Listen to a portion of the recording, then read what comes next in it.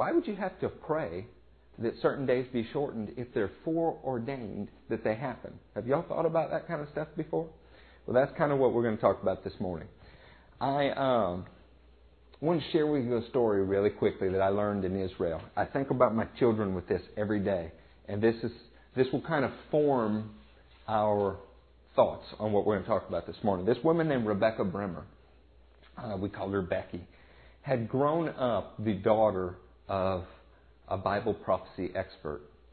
You can get Dr. Bremer's books on Bible prophecy and on eschatology in most theological libraries. You can still order them online everywhere. Really well respected. I don't happen to agree with him, but I can tell that the man was a man of God based on his fruit in his life. I can see his children, see how they love the Lord. I can see godly characteristics there. One of the things that he did with his daughters, because he had a love for the Jews, was when they moved to Israel, he got a newspaper article about some 30-some-odd Soviet Jews that were imprisoned in Russia. They were imprisoned in Russia because of a political voice about wanting to return to Israel. And Russia had not allowed that at the time. Now, we live in a day where 1.2 million Jews have returned from Russia to Israel, just as God's Word said it would happen. He would speak to the north, give them up, and the north would give them up. And it's happening. Well, they lived in a day when that had not yet happened. So he gave his daughters a Star of David with a name on it. And each Star of David had the name of one of these men that was in prison. And he said, God hears your prayer. And they wanted to know, well, if God cares about these people, if God wants them released, why do we have to pray? And he began to teach them through this. Now, he gave them Stars of David when they were about Judah's age, and they would pray. They'd pray every night when they saw the Star of David for the release from prison of these people. Now, Becky was very honest. She said a few days went by and she stopped praying. And her father would ask her, and she'd say, oh, yeah, I'm praying. And she'd pray occasionally. She said, but this word settled in her sister's heart in a different way. She began to go and get Becky's star, along with hers and some other siblings, and she would pray for them. She set them on her dresser, and she'd look at those. I don't mean like a rosary. I don't mean she's touching these and that this is some kind of spiritual object. I mean, it was a visual reminder that there were people, just like these stars, seated in a prison that God wanted released. Her birthday comes around, her father asks what she wants for her birthday. She says, for God to hear my prayer. He says, baby, God's hearing your prayer. He's working on your behalf. You just stick in there. I think it was her 16th birthday, front page of the Israeli newspapers. 6 people released from a Russian prison. All 6 were the names on her stars. That formed, it makes me want to cry. That formed an experience in her. When this woman talked about prayer for Israel, she knew what she was talking about. And this was her sister's testimony, not hers. She said, I had the experience of standing there realizing I could have participated in that and it wasn't important to me. Well, if it was God's will to release them, why did this girl have to pray? That's a question. Turn with me to Genesis 20. And I want to share with you a scripture about our father Abraham. In Genesis 20, for those of you who just walked in, our topic's why do we have to pray if it's God's will? I mean, if it's God's will, why is it necessary to pray? In Genesis 20, we see a scenario where Abimelech, a king in the Philistine regime, has been deceived by Abraham. He said Abraham was in an area where he was worried about his wife, her beauty, causing Abraham a problem. This is not our patriarch's most shining hour. You'll find that when you study most men in the Bible, even if they do great things for God, He allows their weakness to be shown too. And He allows their weakness to be shown so that you are not discouraged, as if these were some kind of spiritual icons that you could never relate to. They're just like us. We're going to start in Genesis 20, verse 1. It says, Now Abraham moved on from there into the region of the Negev and lived between Kadesh and Shur. For a while he stayed in Gerar, and there Abraham said of his wife Sarah, She is my sister. Then Abimelech, king of Gerar, sent for Sarah and took her. But God came to Abimelech in a dream one night and said to him, "You are as good as dead because of the woman you have taken. She is a married woman." Well, I wish everybody had that kind of revelation. You know, in our movies and in our society, you know, do you know what a wedding ring is supposed to be, by the way? I digress here. You know, those of you that have them, that wedding ring is an unbroken symbol, a circle, meaning it's infinity. It goes on forever, of a covenant. This is the sign of a covenant.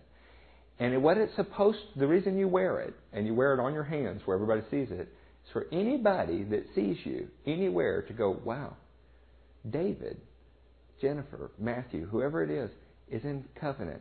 They're off limits. Because that's a sign that God Himself put them together with somebody. The reason we started making them with precious stones and stuff, it's a precious covenant.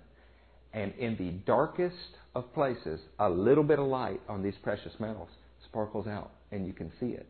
That was designed so that nobody would get confused and go after somebody who was in covenant. Well, we've lost that, haven't we? Okay, so this guy has a revelation. I mean, he has a dream. And God says, man, you are as good as dead. How'd you like God to say that to you? Now, Abimelech had not gone near her. Now, that's an interesting phrase. You'll figure out that that doesn't mean he was not in proximity to her. It means that they had not consummated any physical actions. So he said, "Lord, will you destroy an innocent nation?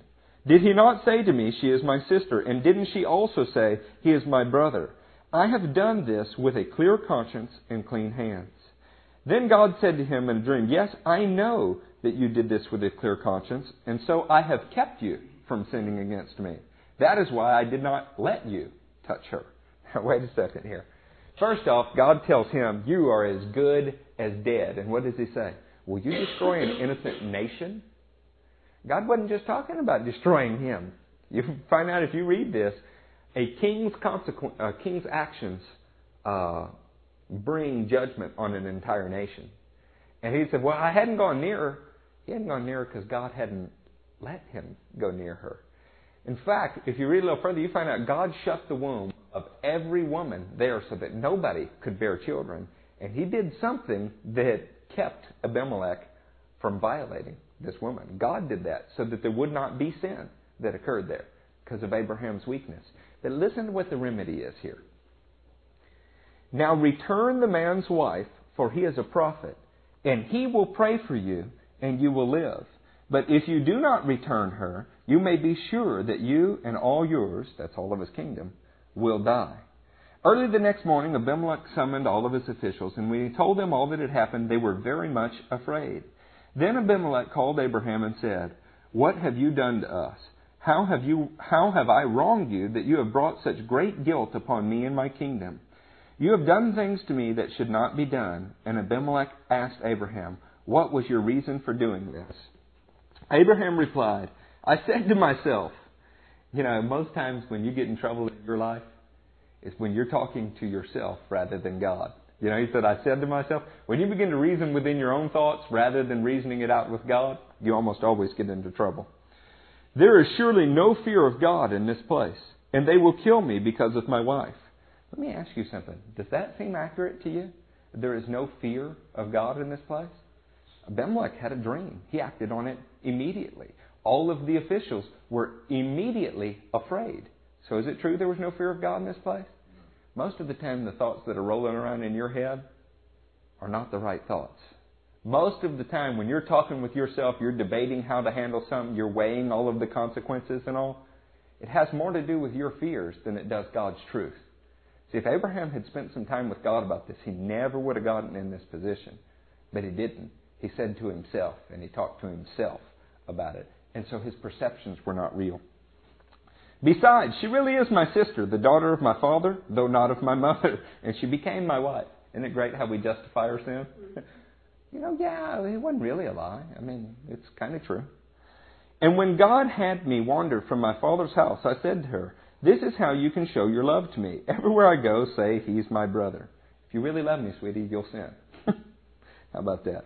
"Then Abimelech brought sheep, cattle, male, female slaves, blah, blah, blah, blah." And God lifted this problem. But When God spoke to Abimelech, what did he tell him to do? Return the man's wife and ask him to pray for you. Why? God's talking to him right then, right now. Why is it necessary that Abraham pray? That's kind of odd, isn't it? If you were having a conversation with God about something that had gone wrong and somebody had sinned against you, and then God said, look, I want you to go and I want you to repent to them even though they sinned against you, and I want you to allow him to pray for you, and then I will heal you. Wouldn't you kind of scratch your head and wonder why? I thought it was kind of odd myself. Turn with me to Job 42. To find the book of Job, you can pretty well take the middle of your Bible, and you'll just about be there. If you end up in Psalms, hang a left. In Job 42, which starts on page 601 and moves to page 602 in the Thompson chain, we see a really similar event. And I'm bringing this up to get to a point. God was already talking with Abimelech. God already had in mind what he wanted to happen, and it was necessary that Abraham pray for it to happen. Jesus has already told us in Matthew 24, these things are going to happen. They will be the signs of the ends of the age, but pray that the days be shortened. In other words, there are determined events, and yet God is saying, pray. In Job 42, starting in verse 7, y'all remember the story of Job? Job's being persecuted, afflicted, it would be a better word. His friends that are supposed to be righteous give him all kind of advice, most of which is not good, and most of which just says that only bad things happen to people who do bad things. I mean, that's basically what he said. The whole book of Job being, the point of the book of Job being, God has the right to bring whatever he wants to in and out of your life for his glory. I mean, that's the point of the book of Job. Well, starting in verse 7, after the Lord had said to Eliphaz the Temanite, I am angry with you and your two friends, because you have not spoken of me what is right, as my servant Job has. So now take 7 bulls and 7 rams, and go to my servant Job, and sacrifice a burnt offering for yourselves. My servant Job will pray for you, and I will accept his prayer, and not deal with you according to your folly. The guy is talking with God, and God's telling him again, this is a second time, just like the one with Abraham, you need to go to Job, and Job will pray for you. I will accept his prayer, and then things will be made right for you. So this is a second example of a time where God's will is to set things right here. For Eliphaz to get it right, for Abimelech to get it right, God had a will in the scenario. And yet, somebody had to pray for it to happen. That's kind of strange, isn't it? Have you ever wondered, Elijah is usually the guy that we talk about as being the powerful man in prayer. Because James speaks of him, says, Elijah was a man. He was a man like you and me, and yet at his word, the heavens shut up. And at his word, the heavens gave forth rain again. The prayer of a righteous man availeth much, the King James Bible says. And that's usually the guy that we lift up to talk about how powerful prayer can be. I mean, y'all follow me there? The other night, my dad was coming home from work. His windshield wipers were not working. He's kind of worried about that. We are desiring to stay out of any traffic accidents, anything like that. So, without thought, because of what Elijah has already done in his life, and what the Word says about us being able to pray like Elijah, my 2 sons, my wife, my brother-in-law, all join hands and pray. And we don't think anything strange about praying that it not rain between there and here so that he can get home without windshield wipers working. Because it's commonplace in Christianity. It should be, right? Well, turn to 1 Kings 8. If you start in Genesis, you will go Genesis, Exodus, Leviticus, Numbers, Deuteronomy, Joshua, Judges, Ruth, 1st and 2nd Samuel, then 1 Kings. And in 1 Kings 8, which in the Thompson chain is on page 380, in the 35th verse, you hear this. When the heavens are shut up and there is no rain because your people have sinned against you, and when they pray towards this place and confess your name and turn from their sin because you have afflicted them, then hear from heaven and forgive the sin of your servants, the people Israel. Teach them the right way to live, and send rain on the land you gave your people for an inheritance. God was teaching about this land. And what did He say would happen? When your people have sinned, what are you supposed to do? The heavens are going to be shut up. He said, pray, and then the heavens will give rain.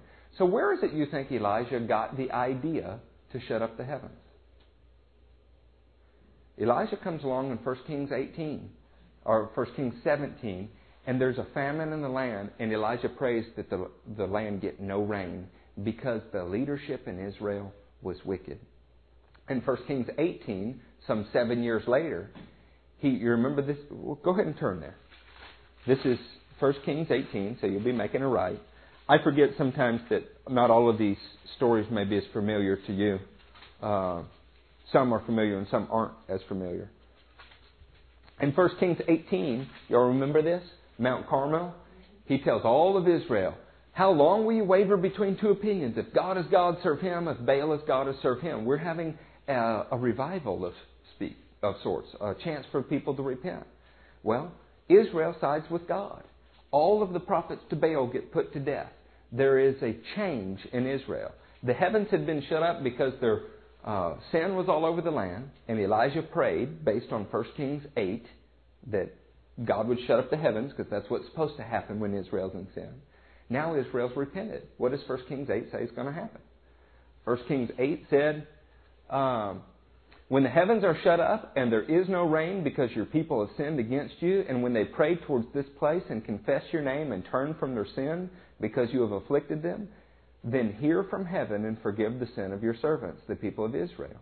Teach them the right way to live and send rain on the land you gave your people as an inheritance. Here's where I'm going with this. Elijah didn't just decide, I don't like them, I think I'm going to stop up the heavens. I like them today. I'm going to go ahead and pray that it rain. He didn't just have supernatural faith within himself to do this based on nothing. When we looked at Abraham with Abimelech, Abraham knew that he could pray and this would be removed from Abimelech. Why? Because God had told Abimelech, this is how it will happen. Job prays for his friend Eliphaz. How did Job know that it would happen?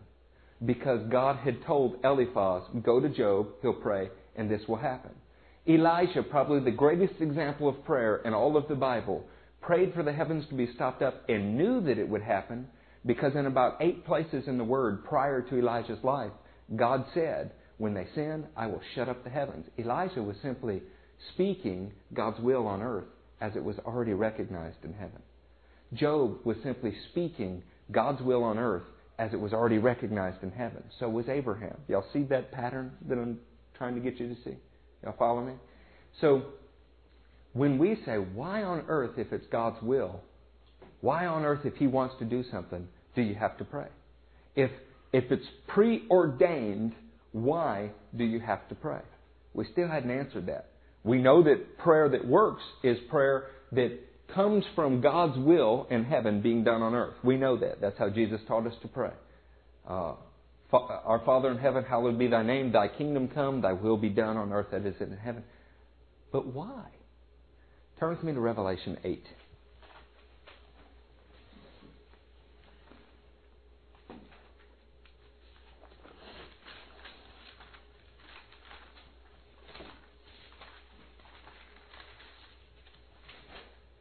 In Rebecca Bremer's life, her father came and gave her those stars.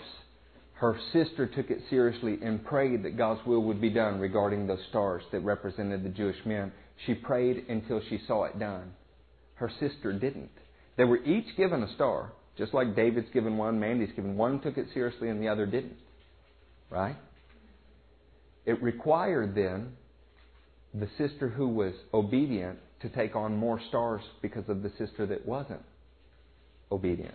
Do you follow me? Should have been all of them praying for one, but instead only one took it seriously, so she had to pray for all.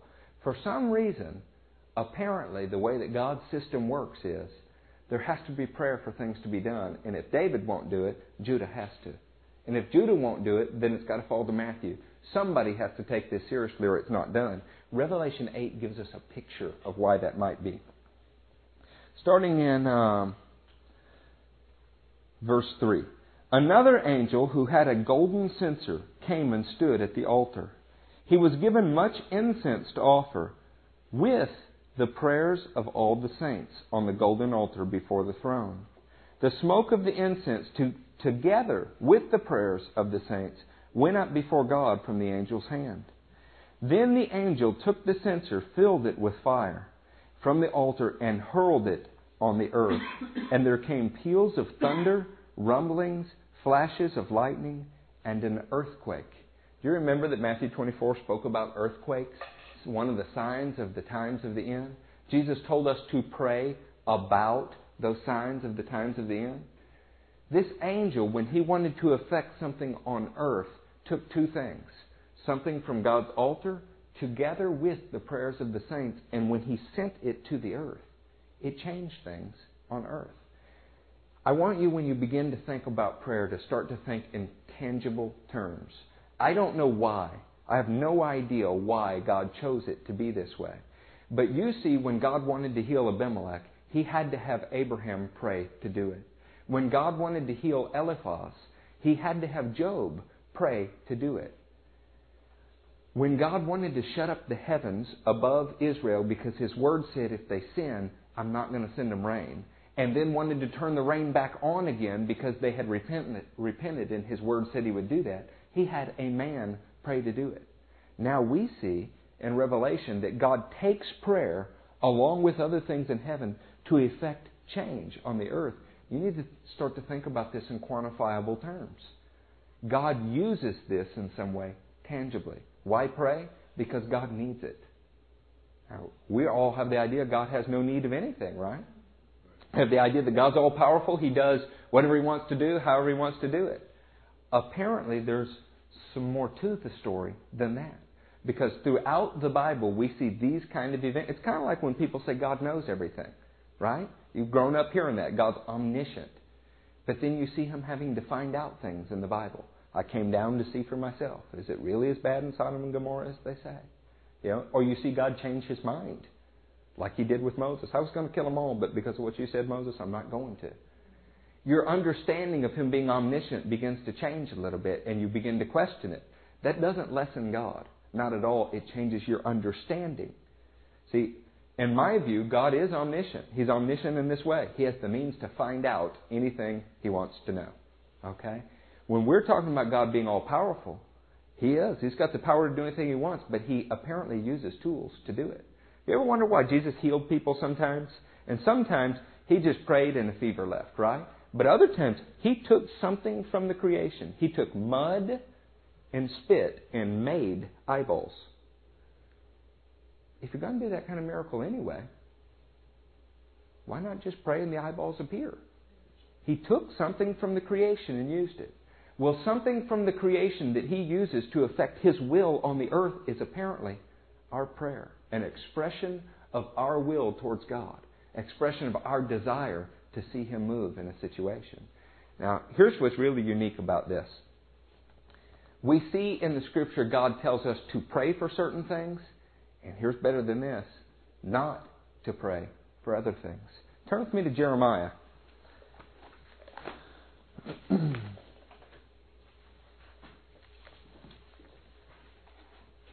I don't remember where I left y'all last, or I'd tell you where to go. If you're in Revelation, you need to hang in extreme left. Jeremiah 7 is where we're going. It's on page 846. You remember, I'm telling you that the reason that Elijah knew to pray to shut up the heavens, the reason that he knew to pray that God would send rain and then He would, was because God's Word had already said that. Jesus, when they asked Him, Lord, well, how should we pray? He said, we'll pray that God's will is done on earth the same way that it's done in heaven. When we're talking about how to have powerful prayer in our lives, you need to discern based on the Word and what God's sharing with you what needs to happen in your life. There are some things this Word's so clear about you don't have to question. Should you be baptized? Word's very clear about it. Yeah, you should be baptized. Should you throw away your idols? Yeah, if you got idols, throw them away. I mean, there are some that are way beyond any need of discernment, and there are other areas that need discernment. Does God in general want good things for you? Absolutely. The Word's very clear about it. Does He want all of us to be millionaires? The Word's not very clear about that. You know, the Bible speaks about wealth in a good fashion and wealth in a horribly negative fashion at other times. It seems to be a gift that some people can handle and some can't. So before you prayed for $1 million, you would need to discern what God's will was for your life if you wanted to have that as powerful prayer. Y'all following me with this? Okay. In Jeremiah 7, we see Israel's in a horrible place. This is before Elijah stand on the mountain. This is about 580 BC, so somewhere around 580 BC. And Israel has pretty well rejected God. And we are going to start in verse 9. I think verse 9. Yeah, verse 9. Will you steal and murder, commit adultery and perjury, burn incense to Baal and follow other gods you have not known, and then come and stand before me in my house, which bears my name, and say, we are safe to do all the detestable things? Has this house which bears my name become a den of robbers to you? But I have been watching, declares the Lord. By the way, when you hear that word den of robbers, does that strike anything to remembrance for you? Yeah. So when He called it a den of robbers and thieves, what's He really saying? You guys are the same kind of people that Jeremiah spoke about, that would have idols, that would hate, murder, steal, and then come stand before my name as if I weren't watching. That's exactly what he was saying, but that's off subject. Verse 12. Go now to the place in Shiloh where I first made my dwelling for my name, and see what I did to it because of the wickedness of my people Israel. While you were doing all of these things, declares the Lord, I spoke to you again and again, but you did not listen. I called to you, but you did not answer. Therefore, what I did to Shiloh, I will now do to the house that bears my name, the temple you trust in, the place I gave to you and your fathers. I will thrust you from my presence, just as I did all your brothers, the people of Ephraim. So do not pray for this people, nor offer any plea or petition for them. Do not plead with me, for I will not listen to you. You ever heard somebody say, pray for me? Right? We all say it. Have you ever in your wildest imagination dreamed that God may not want you to pray for somebody? No, I hadn't either. I mean, that is the strangest, most obscure thought I could think of. Our prayer, though, when you think about it in this way, our prayer is supposed to be an expression of the will of God in heaven being voiced on earth. When you think about prayer as something more than just conversation, which is what we've been taught it is, it's conversation with God, but prayer is supposed to be an expression of God's will on earth, then there are some things you just can't pray for, isn't there? Right? If it's not God's will for somebody's life, you're wasting your time to pray for it. Why was God telling Jeremiah not to pray for Israel? Is it because He didn't love Israel? No, He did. He loved Israel very much. Was it because He wanted bad things for Israel? Now, y'all got to answer me or I'm going to cry and go home. Was it because He wanted bad things for Israel? Are you sure? God had said in His Word, if you do this and this and this, this will happen. We were at the time when Israel was going to reap what they had sown. They had refused to do what God said to do, although He had appeared to them, although He had sent prophets to them, although He had done all of these things. So God told His prophet, don't you even pray for them. I won't listen because they're going into captivity in Babylon. See, there are times that we see in the Word, God wants something positive to happen, and He says, go to Abraham, he'll pray for you. Go to Job, he'll pray for you. Go to Elijah, he'll pray and there'll be rain. We see those examples. Here's an example of a time where God did not want something good to happen, and He told His man on earth, who's supposed to be expressing His will when he prays, don't you dare pray for them. Don't do it. If you do, I'm going to have to ignore it, Jeremiah. I'm warning you in advance. He tells Jeremiah this like 5 times in the book of Jeremiah. And it's funny because Jeremiah starts to preface his statements to the people. He says, and God says, this is going to happen. By the way, He told me, don't even pray for you about this. It's going to happen. Because it was usually when God proclaimed a judgment, there would be a chance for repentance and the people would come and the prophet would pray and it would change. God told him in advance, No, do not pray for them. Our prayer, and what I'm trying to get across in our minds from Revelation 8 and it being balled up in a censer and thrown to the earth to effect change, is an expression of God's will. It's almost as if He is ordering it in heaven and we are carrying it out in some way on earth. We've always thought about it a different way, though, haven't we? We place the order here and He carries it out there. This is all put into context with Jesus' words in John. And we're studying John every Wednesday night, so y'all will hear this a million times. I only do and I only say that which I see my Father do and that which I hear my Father say in heaven. That was Jesus' statement about His life. If Jesus said, David, your sins are forgiven, and you wonder, how can He do that? He's a guy. It's because He knew that the Father was saying David's sins were forgiven, and He was voicing that. If we take that attitude towards our prayer, if you begin to pray for that which God has shown you is His will, you see results 100% of the time. You remember James taught on this subject. He said, you don't have because you don't ask. And then when you ask with the wrong motive that you might spend what you get on yourselves. Or use what you get on yourselves. Selfish, greed. That's not God's will. So of course you didn't get it. Jesus said, I tell you the truth, you have faith as small as a mustard seed. If you trust God enough to hear His word and to apply it in your life, you can speak to a mountain and say, be removed into the sea, and it will. If it's God's will for it to occur. It was never God's desire that we decide to build roads in His name by casting mountains into the sea. But if a mountain stands between you and the will of God on earth, and you pray, and you stand fast proclaiming God's word through your prayer to people, it happens. So you wonder, I pray and I don't see anything happen. Here are the two possible categories we're going to get into, and this is where all of this is going. Either it's not God's will, or you've given up too soon. Because God's will be done on earth 100% of the time, eventually. We just don't see it yet. You pray until you do see it.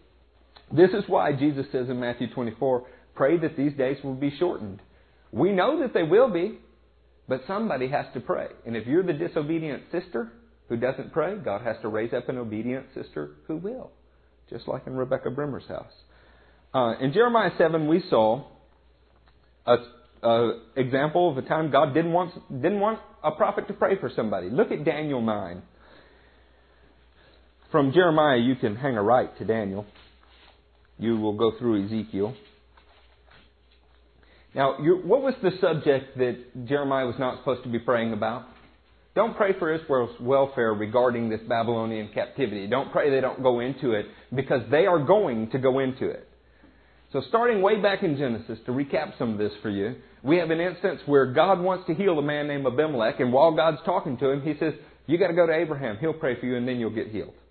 Then we have another instance where these people have wronged Job, and God's speaking with them and say, hey, if you want to get healed from this, you need to go to Job, and Job will pray for you, and you'll get healed. God wants to do something to someone on the earth. He uses men. If He wants to split the Red Sea, He uses Moses to do it. If He wants to speak His salvation to somebody, He uses a man to do it. When He wants His will to be done on earth, it is required that men on earth pray about His will being done. And when that's offered up to God, He takes it in some kind of way, and Revelation just shows us a picture of it. I'm not telling you mechanically this is how it always works. He takes it some kind of way and sends it back to the earth to effect His will. You saw that. You saw things that were foreordained about earthquakes, peals of lightning, thunder, all of those things, having to be combined with prayer and something from the altar to happen on the earth. Now, in Daniel 9, something happens. In the first year of Darius, son of Xerxes, a Mede by descent, who was made ruler over the Babylonian kingdom, in the first year of his reign, I, Daniel, understood from the Scriptures, according to the word the Lord had given Jeremiah the prophet, that the desolation of Jerusalem would last 70 years. So I turned to the Lord God and pleaded with Him in prayer and petition and fasting and in sackcloth and ashes. How did Elijah know to shut up the heavens? The Word said so. How did Elijah know to release the rain from heaven? The Word said so. Now, the Lord had to make that real to him, but it did. How did Abraham know he could heal Abimelech? God had said so. How did Job know he could heal Eliphaz? God said so. Why did Jeremiah not pray for the people to be relieved of the punishment of God? God told him not to. Now, Daniel is known, we have this prayer when we have our National Day of Prayer. We quote these things. If my people will humble themselves, if they will call upon my name and repent, then I will again restore their nation. And all of these things as a model for prayer. That's based on Daniel's life because that's what Daniel is going to do right here. He's going to repent for his whole nation and he's going to pray for them. But why is he doing it? Because he has just read the book of Jeremiah and he's determined from Jeremiah's writings that Israel was only supposed to be in Babylon's captivity for 70 years. And the clock was ticking. He knew he was approaching 70 years. He said, wow, I need to pray that this be done. Now, why would you have to, though? That's our whole subject this morning. That doesn't make any sense. If God said, I'm sending you to Babylon, and you're going to be there 70 years, then I'm going to bring you out and you'll rebuild the ruined cities. Why does Daniel have to pray that it happen? Because apparently God needs, in some tangible way, He uses Daniel's prayer to cause that to come about. Otherwise, why would He do it and why would the Word record it? And this is now about the sixth example we see of God's will being expressed and then somebody having to actually pray that it be done before it is done. It's not enough for God to say, David, I want you to be a missionary in Africa and thousands will be saved. That's an expression of His will, right? But if David doesn't actually go be the missionary in Africa, it doesn't get done, does it? See, all of these things that God says will happen, it's required that men do certain things for them to happen. And like in Rebecca Bremer's life, if one person doesn't do it, he has to raise up somebody else that will. That's why do you remember the parable Jesus taught about the two brothers? One who said, yes, Lord, I'll go do it, or yes, Father, I'll go do it, and then he didn't do it. And the other said, no, Father, I won't, but then he changed his mind and did it and said, which one was the obedient brother? Which one was pleasing to the Father? The church is the same way. We're either going to pray and see God's will done, we're either going to move in that direction in our life, or we're going to be the disobedient brother. But here's what's important. Last week we taught on fellowship, right? Taught about why you need to be here. It's not just so that you can get something from me or something from God. It's because each one of us needs something from each other. And the whole emphasis was, if somebody's gone, everybody else hurts. Everybody else feels it. There's a lack. Well, here's what you're finding out about God's kingdom. God has assignments for each one of us. And when we don't do it, it doesn't get done or somebody else has to do it. Now, if you're in a work situation, all right, let's think about God's kingdom as a work situation. If Mandy is working and somebody else does not do their job requirement, it still has to get done. If it doesn't, nobody gets paid. It just meant Mandy would have to do it. You like that example, don't you, Mandy? Yeah. We're in a situation now where our staff's been reduced and some people just don't care about things getting done. The same work's there, it's got to get done. Somebody has to choose to be obedient and do it. And it makes the load heavier. The kingdom of God is no different. We're finding that out. Daniel, out of all the people in Israel, Daniel's the first one that looks at this prophecy and goes, wow, we're only supposed to be here 70 years. The clock's ticking. Lord, I'm praying that we be moved out because it was necessary that the prayer occur. Now, in Daniel, he begins to pray. And verse 3, so I turned to the Lord and pleaded with Him in prayer and petitioned in fasting and in sackcloth and ashes. I prayed to the Lord my God and confessed. Then you have Daniel's whole prayer. But I want you to pick back up in verse 20. While I was speaking, this is Daniel, while I was speaking and praying, confessing my sin and the sins of my people Israel, and making my request to the Lord my God for His holy hill, while I was still in prayer, Gabriel, the man I had seen in the earlier vision, came to me in swift flight about the time of the evening sacrifice. He instructed me and said to me, Daniel, I have now come to give you insight and understanding. As soon as you began to pray, an answer was given, which I have come to tell you, for you are highly esteemed. Then Daniel gets insight into more than 2,000 years of history. History we've not yet encountered. Now, if you were Daniel, and you determined, wow, it's God's will that we eventually leave this place. And then you began to pray. And immediately an angel showed up and said, hey, From the moment that you prayed, I have got the answer. You'd be pretty encouraged. If every time you prayed, if you were praying for somebody's salvation and within an hour an angel shows up and says, hey, you are highly esteemed and I'm here to give you the answer to that. Here's some insight into the situation. Your prayer life would never struggle, would it? I mean, if every time you prayed, an angel named Gabriel showed up and said, Bobby, I heard your request for no rain, and I want you to know you're highly esteemed. I'm here. Wouldn't that be nice? Now, here's what you have to do, though. You have to contrast this with the next time Daniel began to pray. Turn your page.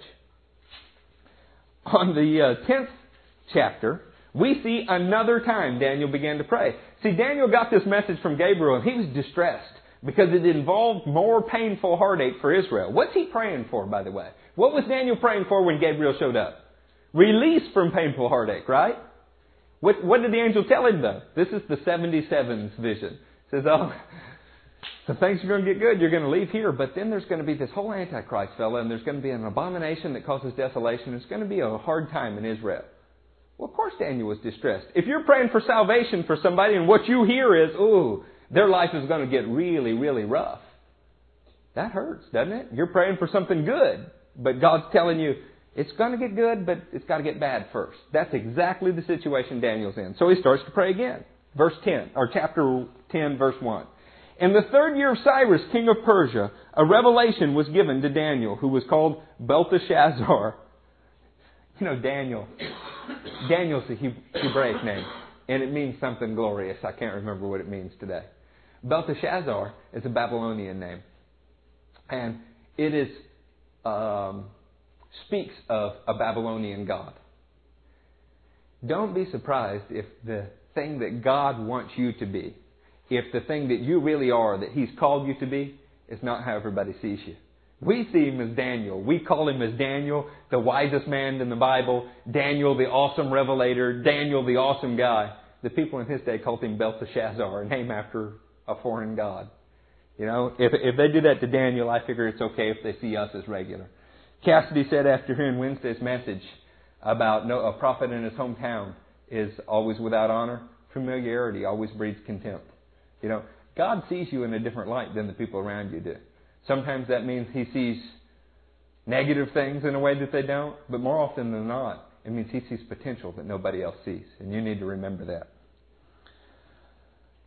It was a message was true, and it concerned a great war. The understanding of the message came to him in a vision. At that time, I, Daniel, mourned for 3 weeks. I ate no choice food. No meat or wine touched my lips, and I used no lotions at all until the 3 weeks were over. On the 24th day of the first month, as I was standing on the bank of the great river, the Tigris, I looked up, and there before me was a man dressed in linen, with a belt of the finest gold around his waist. His body was like chrysolite, his face like lightning, his eyes like flaming torches, his arms, legs like the gleam of burnished bronze, and his voice like the sound of a multitude. I, Daniel, was the only one who saw the vision. The men with me did not see it, but such a terror overwhelmed them that they fled and hid themselves. So I was left alone, gazing at the great vision. I had no strength left. My face turned deathly pale, and I was helpless. Then I heard him speaking, and I listened to him. I fell into a deep sleep, my face to the ground. A hand touched me and set me trembling on my hands and knees. He said, Daniel, you who are highly esteemed, consider carefully the words I am about to speak to you, and stand up, for I have now been sent to you.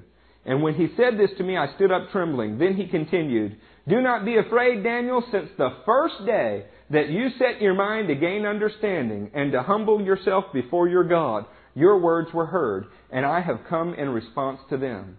But the prince of the Persian kingdom resisted me 21 days.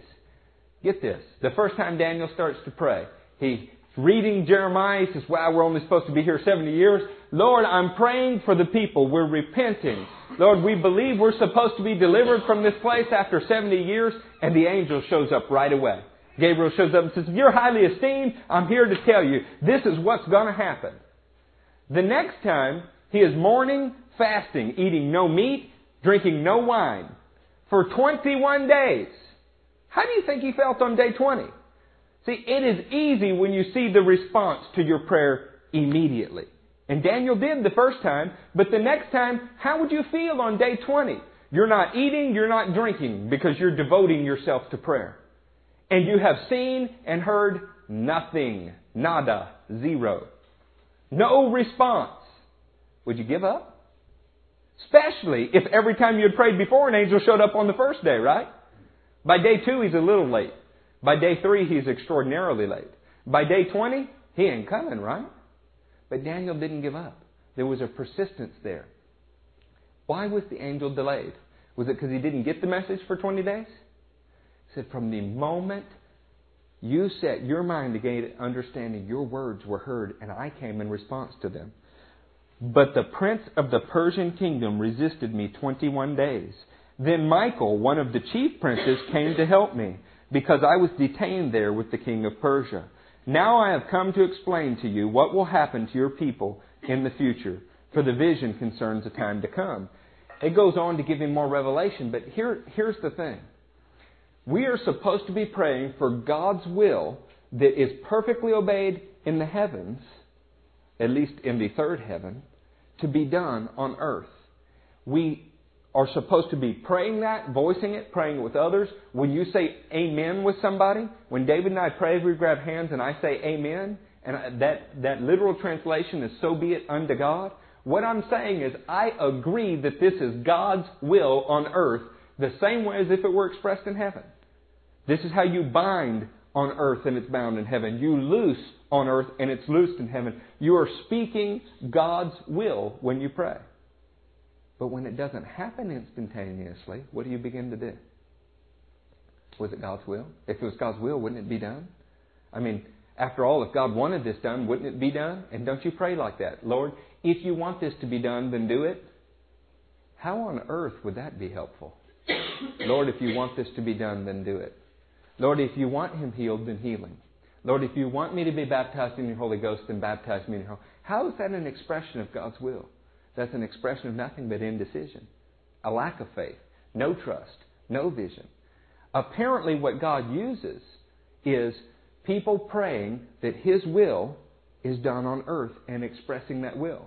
I want Eliphaz to be healed. Well, go to Job. Job will pray for you to be healed, and then you'll be healed. I want Abimelech to be healed. Well, go to Abraham. He will pray for you, and then you will be healed. I want the heavens shut up. Well, I'll tell Elijah, he will pray, and it will happen. I want them open. Well, Elijah will pray, and then it will happen. It's necessary for us to pray the will of God for the will of God to happen. But where the church begins to break down is in indecision about if it's the will of God when we don't see it happen right away. What Daniel should be teaching us, we're going to close after we read another parable. What Daniel should be teaching us is just because it's resisted, just because you don't see it right away, doesn't mean it's not God's will. And for God's will to be done, the people have to pray it and have to stand fast for it to be done. God's more than willing to let something stretch out a long, long, long time to be a bigger miracle when it comes about. For 2,000 years, He let Israel be scattered all over the globe. Even though He said, I will bring them back and every person will be in Israel. For 2,000 years, it looked like a failure. There wasn't even a nation there. But Isaiah 62 said, all you who call upon the name of the Lord, remember Jerusalem and give Him no rest till He establishes her as the praise of all the earth. And we're living in a day where it's happening. But people have to pray for it to happen. Daniel prayed until he broke through. You find out that for the angel to break through, to bring Daniel the word that Daniel was praying for, what had to happen? Another angel had to come and help him. Are you beginning to get some semblance of a structure in the heavenly realm of warring angels that are clashing? One was there with two and couldn't break through. As Daniel prayed, God sent a second so that he could break through. The close of this chapter, he says, look, when I leave here, I've got to go face those two guys plus a third that is the next kingdom that's coming. And there's none of the angels that stand with me except Michael. That's what he said. He's giving you the idea there is a fight that is coming and there are only a few that are standing in this fight.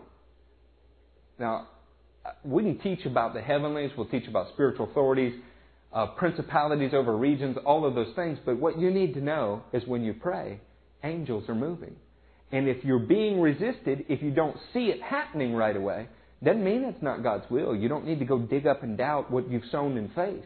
That's not what God's trying to teach. You pray until it happens. Maybe you need to pray till more angels join the fight. Now, I don't know why your prayer affects angels. I don't know why angels need to use your prayer to cause God's will to happen on the earth. But you saw in Revelation 8:3, they very much do use them. If the angel's job is to cause earthquakes, he had to take fire from the altar, put it in a censer with your prayer, and then he put it on the earth, and it happened. God's trying to teach us something there. Turn to Luke 18. We'll close with this, I think. I lie to y'all every now and then about that. 18. Usually you only find this kind of frankness from John. You usually only find the kind of statement in the book of John that teaches a parable or something, and then John will tell you in parentheses, I said this because. But in Luke we see really frank thought here, and I appreciate it. Luke 18 verse 1. Then Jesus told His disciples a parable to show them that they should always pray and not give up. Does it get any clearer than that? Do you have to wonder what this parable is for or about? Do we need to go to a seminary and have them break it down for us into Greek and argue about whether it's written in Greek or Hebrew and debate that for hours? No. Luke told us point blank, here's the reason for the parable. Jesus told them this, and He told them this so that they would learn to pray and not give up. Now what's important is Luke was not there when the parable was told. Luke was simply a compiler of facts for the purpose of giving a thorough account of Jesus' life. He was a historian. So Luke was writing this way after the fact, and he could look at the parable that Jesus gave, how the apostles received it, what they had thought about it, and say, the reason Jesus told them this parable was so that they would pray and not give up. What does that tell you was a problem? People were giving up before they saw God's will done on earth in their prayer. So what is the parable? He said, in a certain town there was a judge who neither feared God nor cared about men. And there was a widow in that town who kept coming to him with the plea, grant me justice against my adversary. For some time he refused, but finally he said to himself, even though I don't fear God or care about men, yet because this widow keeps bothering me, I will see that she gets justice, so that she won't eventually wear me out with her coming. And the Lord said, listen to what the unjust judge says. And will not God bring about justice for His chosen ones, who cry out to Him day and night? Will He keep putting them off? I tell you, He will see that they get justice, and quickly.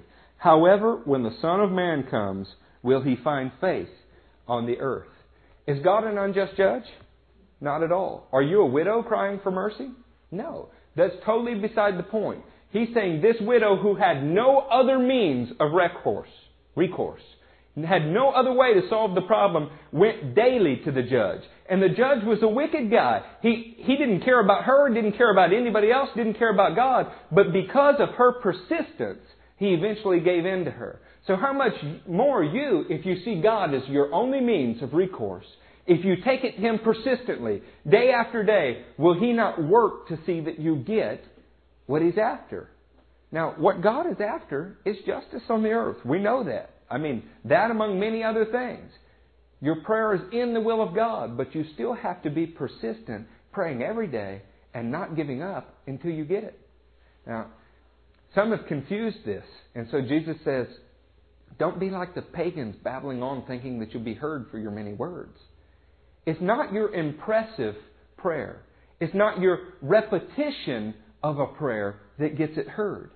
It is your intent desire to see God's will done on earth and your continual communication with God about it. Not the number, no, not 343 Hail Marys or novenas, and 344 was the magic number. No, it's the idea of, I believe this is your will, Lord. I will stand fast as a testimony to all around me that this is your will until I see it come about. And then every day you remind yourself and you remind Him about it. I don't know what everybody's praying for. I know some things that you should be praying for in your lives. It's different for each one of you. If you believe that it's God's will, that's the first test. Secondly, then you stand fast until you see it come about. If you don't see it right away, if Gabriel doesn't show up like in Daniel's first prayer right away and say, hey, boy, you're highly esteemed, I'm glad and I'm here. If you don't see that, then assume that it's being resisted by the enemy and fight. Don't give up until you get it. There's a whole lot to be said for just that attitude in the kingdom. But the reality is, what we do in the charismatic church is as bad as any other, is we say, God told me. And then you pray, and when you don't see it happen that day, the next day God told you something totally different. God's not a windshield wiper. He doesn't change His mind. He's spoken His will, now we need to stand on it. But when things get hard, when you feel resistance, when it's tough all around us, all of a sudden we think, did God really say? Now who am I quoting?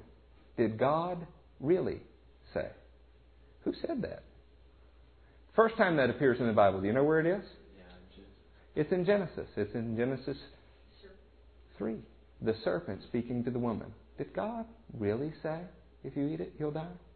Next time you have that thought, did God really say? Now you know where it comes from. You know exactly where it comes from. You can identify the snake. When God speaks to you, stand on it. Don't give it up if you have to. Write it down. And some things He doesn't have to speak. You see it in His Word. He desires His will be done on earth, but it requires your prayer to do it. It requires your obedience to do it. Y'all with me? We'll stand up and let's pray.